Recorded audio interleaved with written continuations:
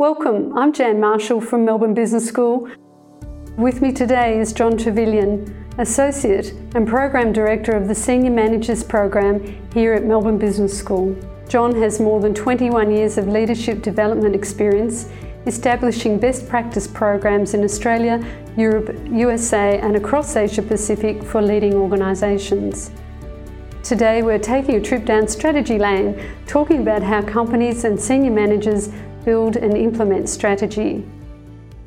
John, implementing strategy, surely that's the role of a CEO rather than a senior manager. What could you tell us about that? I think there is a very big part of the program, or the idea of the CEO being part of the strategy execution. It's up to the strategy to be decided by the CEO and the board. But all the research seems to indicate that less than 50% of all strategies actually work. And I think there's two parts of that. First of all, is it a good strategy? If it's a good strategy, then obviously it's got a chance of success. But if all we have to do is look at the financial review, the financial papers, to look at certain things that don't seem to work. Was Masters a good idea for Woolworths? Was how they put it into practice good? Probably was, but was it a good strategy?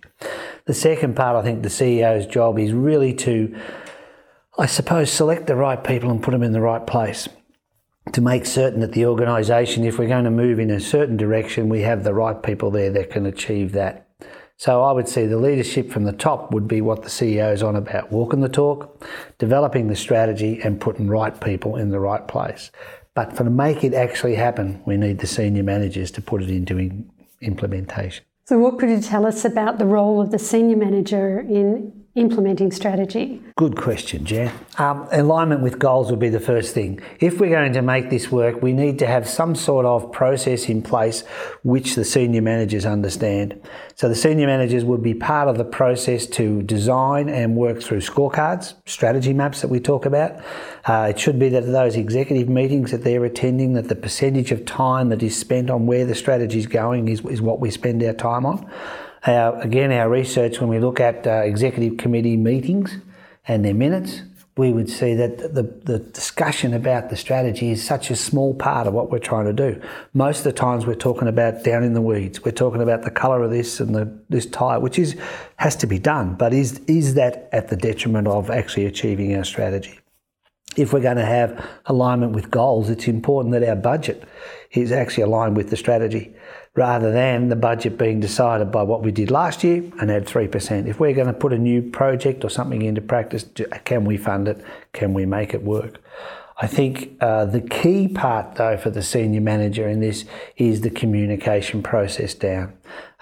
If we go back to the balanced scorecard from Kaplan and Norton, their research showed clearly that the people who are at the front line, less than 10% understand what the strategy is about. Less than 10%. So how can we possibly get the strategy to work if they don't understand it? The senior manager is normally now dealing down through their managers, but close to the coalface then with the normal CEO who is thinking about policies, thinking about strategy. So I'd see that their role is very much about communicating the strategy down.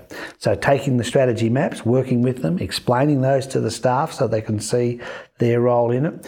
And also, I think the key that we talk about on our programs here is the idea that everybody who is impacted by the decision has to have some part of the decision. So less than 10% of those frontline managers actually understand what we're trying to achieve in the strategy.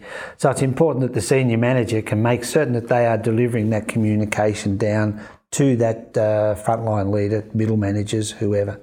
And they do that through the scorecards, they do it through strategy maps, and they do it through communication. One of the things we talk about is that all those people who are being impacted by a decision should have some say in the implementation and creation of that decision. So that doesn't mean that we're going to tell the CEO where we should be going.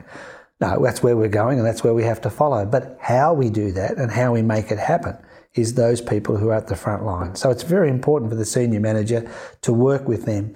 We talk about getting jointly decided action, talk about getting a coalition behind the winning of our strategy and a sustainable strategy. So not something which the people at the front line look at and say, well, that's crazy. They need to understand why the company needs to do this and why it's important and how we can make this succeed. Again, all the research says that most of the people in your organisation, 90+%, want to be successful. They love being successful. So we need to help them and give them the tools to be able to do that. John, when strategies fail, is it that those red flags that may be within the organisation, because I'm thinking of these frontline managers that you referred to, are there some signals that people are unable to hear or won't listen to that might warn them that a strategy is not going well? Yeah, I think that's a good question. And I think often the CEO sees himself as the captain of the ship. And how do we turn a ship around? I hear this metaphor often. Well, a ship can be turned around quite easy by spinning the propellers and turning the wheel. But that's what I would see as a complex type situation, complex system, similar to an aeroplane taking off, a big Boeing 747 or whatever the plane that you're sitting on at the moment. What we look at though is a much more complex situation. When you're dealing with people, it's not push a lever and automatically something happens at the end like you would see in a production line. It's important that we get the people who are there to understand what we're trying to achieve. Too often, if the communication hasn't got through to them, they think they're doing the right job, or they can't understand why we're not getting the stats. So I think the problem is we need to have this jointly, what we call stakeholder engagement on our programs, negotiation, persuading, whatever you like, where there is open communication coming back up to say, this is where I'm having trouble achieving what you want. How can you help me? And too often I think it is one-way traffic coming down, and if it's not working, maybe the voices become louder, maybe there's more emails, maybe we change the KPIs in the wrong direction, or we get rid of people. Again, the stats show that 85% of our problems in organisations are systemic. They're not the people. 15% come from people making mistakes, but 85% there is a systems problem in your organisation which people can help you get rid of. So I've heard it said that culture eats strategy for breakfast. That sounds like that relates to the systems issues that you're talking about. Exactly. The culture is, one of our colleagues, Graham Taylor, who ran the strategy program, would use that every time we talk about something. And his point's really valid. The culture of your organisation is the bit below that you don't see. Above the line is where we change our performance measures. Above the line we put in organisational restructures and all that sort of stuff. But what really matters is who are the people that are running it below the line. And your culture will look at this and say, well, this is a dumb idea. We'll be passive assertive, passive aggressive. We will do whatever to not let this happen. And not deliberately, just because they can't see where we're going. You know, I think a good CEO would also be listening to this so that they can get to understand, again, what we would call a clear but fuzzy strategy. You've come up with a great idea. We live in a world that's changing just so fast. So if you can't vary it slightly, you can't take into account some of the other ideas that are coming in, you're not going to succeed. So what does good strategy execution look like from your point of view? Well, good strategy execution has a whole heap of things in it, I think. So we've covered a couple of them already, which I think is alignment with goals. We talk about clear but fuzzy strategy, and we talk about the methodology of communication, forwards and ups. And we use terms like stakeholder engagement, negotiation, influencing, persuading, but really it's about listening. It's asking questions and listening. As I say to people, if you ask a question, you can take the advice, you acknowledge the advice, but you don't have to accept it. But I think a good senior manager is always listening to advice and understanding the people are giving me this information because they think it's helpful. So the other things we would see is really the key. I think one of the big mistakes that organisations make in all of this is their performance measurement. They come from the principle that, again, it's a top-down driven organisation. So our KPIs escalate up and down. Whereas if you think about a complex organisation, one that has all these different variables in it, then what you have to have is measures that measure how people cooperate across the organisation. So we should be measuring not just the budget and stats, but what about comments like agility, teamwork, drive, decision-making, cross-functional measures, all the measures that would then highlight this is how our organisation really works and how we need to work together on those things. I suppose what we're talking about as well, the last point I would see about how to make strategy work would be through distributed leadership. Good organisations, the organisations I've been involved with, Bunnings and a few others, would have what I would see as being a distributed leadership. They allow people at lower levels to be in charge of the areas that they are. Good measures in place, controlling them within where our organisation's going, very tight frameworks, but they allow them to make decisions. Or if they can't make a decision, they know how they can move the decision making further up as we go along. So I see that as being one of the real key parts for middle managers, frontline managers. And the senior manager's job is to make certain that the CEO is part of that process. Yep. So part of the thing we would see on our programs, we get people who are CEOs of small businesses. We get people who report to the CEO. And some huge companies, larger companies, they're one step down. In some cases, they're part of the strategy team. But they've gone away on the hill, they've worked on the strategy, now they come back, they're responsible for putting it into practice. When we started off this conversation, you spoke about masters as perhaps an example of some success, but perhaps not the right strategy. Could you talk to us a bit about that? This is only my opinion coming from the outside, because I was working with one of their competitors, so I'm a biased person. But it seems to me if you looked at masters, what they tried to do was come into a market where there was a very strong competitor. And there were other competitors available out there as well, if you think of Mitre 10 and so on, who are successful. Then what Masters seems to have done is look for the exact copy in terms of location and styles of their businesses. Now, they had different products in there, so they were trying to differentiate with white products and all white goods and so on.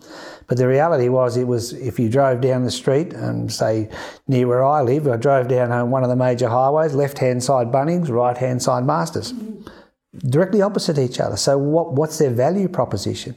So again, in our program, we look at things like value curves for your customers. Why would I go to Mitre 10 or Masters instead of Bunnings? The question is, well, there's got to be some difference that I would really attract me to. Is it going to be price? Bunnings say they'll match it by anything by 10%, right below. So very difficult to move into a space where there is already a very strong competitor to work through. I'm not too sure it was ever have much chance of success, but I wasn't part of their executive meetings and I don't work in that area full time. So I'm not saying it's right or wrong. I'm just saying it looks like from the beginning it was going to be very hard. And I'm sure that what that did for Bunnings was give them, again, a chance to have, if I can put this, a common enemy. Why do we need to do this? We need to be focused because here comes Masters. So we're going to do these specials. We're going to do all this sort of stuff. We've been in the business. Our bank accounts are good. We've got good backgrounds and their style of marketing seems to have worked. So very difficult. But Mitre 10 still surviving. Thanks, John. And we'll pause here now for a short break. We'll be back in a few seconds. To those chosen to come here and to the organisations they represent, congratulations and welcome. You're making a clear announcement that you want to do more, achieve more, and be more. While you're with us, you'll be among the best, learning from the best. You'll leave changed, and then be called upon to lead change. So to you we say, welcome to Melbourne Business School. Welcome to the world class. Welcome back, and today we're talking with John Trevelyan, Associate and Program Director of the Senior Managers Program at Melbourne Business School. John, also when we're talking at the beginning of this conversation, you referred to the fact that organisations need a good strategy. When I hear people talking about strategy, sometimes there's some confusion about what that term really means. How do we define strategy can be a bit different between people. Could you tell us a bit more about getting clear about that definition?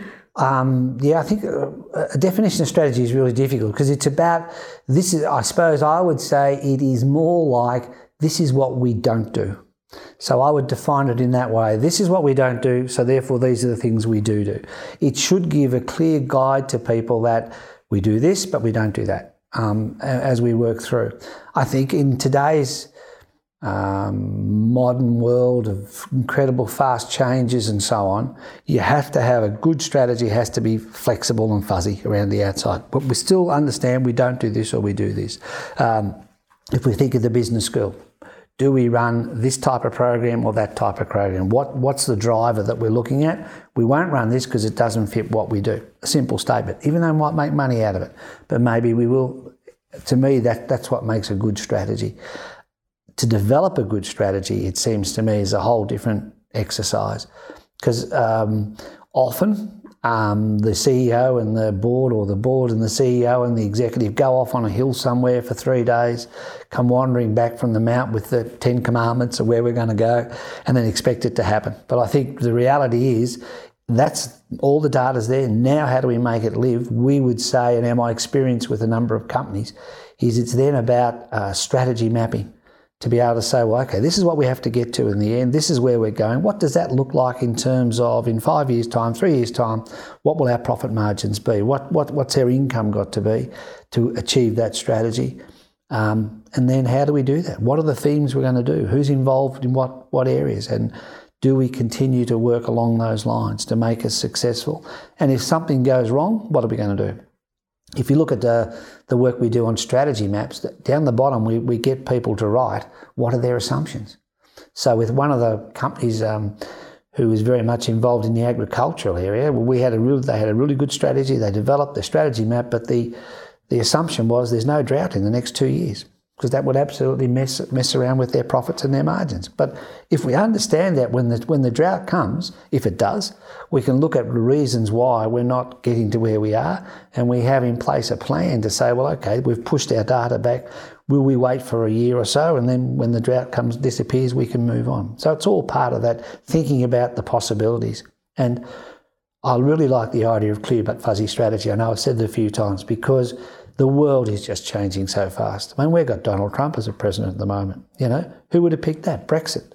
All those things that have come that will impact upon a lot of businesses' strategies, and indeed in Australia. When you spoke of forming strategy and our people on top of the mount, one of the things to do to look at your strategy as a good one is to stress test it, if you like, and look at some assumptions you might be making about whether this is a good strategy. What else should people be doing to test that strategy, that they've chosen the right course before they're implementing it? I think there's two parts to your question and two answers. The first one is, often when we're going away to do our strategy, it's not a big turnaround. So you are already partially testing the waters and trying things. Where you are going to make, so in that case I would think it's already being stress tested. Where you are going to bring in a whole new idea, I'm very much in what I call the pilot phase. Can we actually test this in the market by some methodology? Now we can do it by going out to our customers or other customers, or by finding different people to work with. But it really is a chance to say, well, let's try it. There's two sort of ways of looking at a lot of this. You could do the major impact, look at the clients, do a whole market research, which is good for the marketers and all that sort of stuff. Or alternatively, you put a pilot out there. You test it in a market and see what happens. If you look at Yellowtail Wines, their original test was, okay, there's a market over there in America. It's for cheap wine. We're going to put it into this sort of package. It's for an uneducated customer. And we think we'll do about 40,000 cases per year. I think last year was 12 million. Right? But they didn't start with the process of making 12 million. They started with 40,000, and then away they went. And it was a worthwhile strategy. So now we have to rechange what we think we're going to do. How do we ramp that up? How do we provide all the processes to make that successful? So I think there's two sides to it. And what is the role of a vision statement, do you think, in strategy? Are they worth taking the effort to form them, and do they work for people, or the absence of a vision, is that important? What could you tell us about that? All I'd say, I suppose, that is yes and no. First of all, to those people listening to the podcast, could they at this moment recite their vision statement? Does it get them out of bed in the morning? On our program, we ask people to do that, and the majority of people can't say their vision statement, right? So is it valuable? I don't think so. I think what you need to have, though, is some concept of a purpose. And there have been some excellent vision statements, or maybe purposes. If you think of Coca-Cola, their main driver many years ago, I don't know if it still is, was to have a Coke within the hand of any person in the world. Right, so then they developed things like, what are those machines where you take them out of? Vending machines, thank you. They developed the concept of vending machines. Not personally, but there's a vending machine. You can go anywhere. You can be in a university. You can be walking down the main street in KL, and there'll be a Coke in hand. So is that a good vision statement? Good purpose. I think that works well. Honda they wanted 6 Hondas in every garage. They don't mean cars, they make motors. So there's 6 Honda motors in every garage. So there's those sorts of things which make a lot of sense. I'm not poo-hooing them, but again, there was some research done on the First 11 book, which some people may have read, and I recommend it as an excellent book. We use it on our program, where they looked at what makes companies successful. And all the successful companies they looked at, and some had vision statements, some had some things, not all of them had it. So I don't think the vision statement is what really matters. I think it is, can you get the message down of what we're trying to achieve? John, you touched on the idea that executives tend to spend a bit of time in the weeds or looking at the colour of the weeds. Could you tell us a bit more about that? I think there's a number of reasons why that happens. I don't think it's that people don't want to talk about strategy. I think just strategy is sort of pushed to one side, because the nature of executive meetings is we bring in all the people who lead their own little areas, and the CEO is interested in what are the things that are mattering to those people. So it's much easier for me as a senior manager or as a senior executive to talk about what's happened in the last week. So that's fresh in my mind, rather than what are the issues that are facing me for the future. I know on one organisation I worked in where I was on the executive team, the CEO allowed me and the others to have what we called a red flag we could wave. So he would be talking about stuff like what we're going to paint the rooms in the cafeteria or something like that, and with the facilities manager. So that makes sense, but I'm, as the person in resources, is not interested in the colour of that. I'm interested in us talking about things that matter to all of us. So I think there is a real need for people to look at their executive meetings to decide which part of them are about operational stuff that's happened. So we're looking back and how can we change that, and spending time on where we're going in the future. I think the problem is we spend too much time looking back and not enough time saying, well, are we still on track for the future? Now, I'm not saying people don't do that, but often that's where I think you're going to get your big bang for your buck. And if those meetings are spending more time on where we're going, the other parts really are the one-on-ones that impact upon some of us or all of us. I don't mind. John, I've also heard about strategy on a page. Could you tell us what that might look like or what that means? Yeah, strategy on a page is an interesting one. It's all one of those catch cries that everybody has and says, well, can I make this really simple? The answer to that is you can for your area. So we would say if you were to develop a strategy map on a page, which you can do with all the assumptions and the key drivers, that should be something you can take with you. We've had one lady on a program who had hers done in pencil, and she would wrap it up in a small piece. I don't know how it still survived, but she would be going out talking to people, and if someone started to talk about a different thing they're going, she would pull out this strategy map and talk to them about it with the folds and everything in it. So it was in her purse.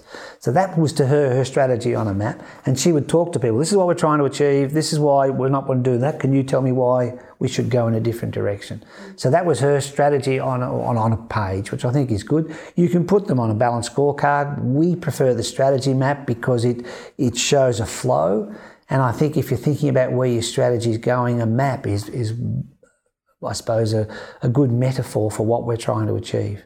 But it would normally have 3 major themes about getting to where you want to be in X number of years and how you would drive it. And with the organisations that we've worked with where we put these strategy maps, they are on one page, but behind them is where all the nitty-gritty and the guts. So each area's got their own, what we're trying to achieve. And might have a whole heap of statistics. But the strategy map is the key drivers of performance that the executive team should be using as their drivers or levers of moving the organisation forward. It sounds like too that, listening to your story about this person on the program, that having strategy in the forefront of your mind as your decision-making tool, or one of those, is a really key way to keep the strategy lined up with the actions of the organisation. Absolutely. Yeah, absolutely. I think that's really important. I think if you think about good CEOs or good CEOs, good senior managers, they're out there talking to the troops. And how they're talking should be based around the strategy of what's going on. Particularly at the high level, they're not spending their time in the weeds talking to the people down there. They should be talking about what's not getting us to achieve what we're trying to achieve. Can you give me some ideas? Many years ago, we did some work with Kraft, and we did a program which was spread over 9 months, 1 day a month with their frontline and their middle managers, I suppose.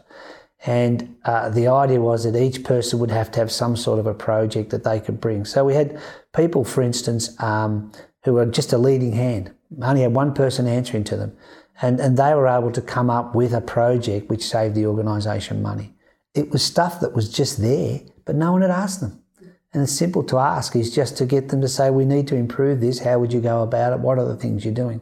We were able to make an offer to organisations in those days that if they didn't want to pay the full price of our program, we'd give it to them at half price, but we had to get back half of what the productivity improvements were. For some reason, no one ever took me up on it, and I'm sure they were very glad, particularly the people at Kraft, because they got some really good benefits out of it. Last, summarising our thoughts for our CEOs or senior managers as they're executing their own strategies. I would think the most important thing in terms of moving forward is right people, right place. You've got the right people in the right place, then you can develop your alignment with goals. You know you haven't got some problems on the way down. And it really is about communication. The strategy map is a communication tool. I've been doing balanced scorecards and strategy maps for over 25 years.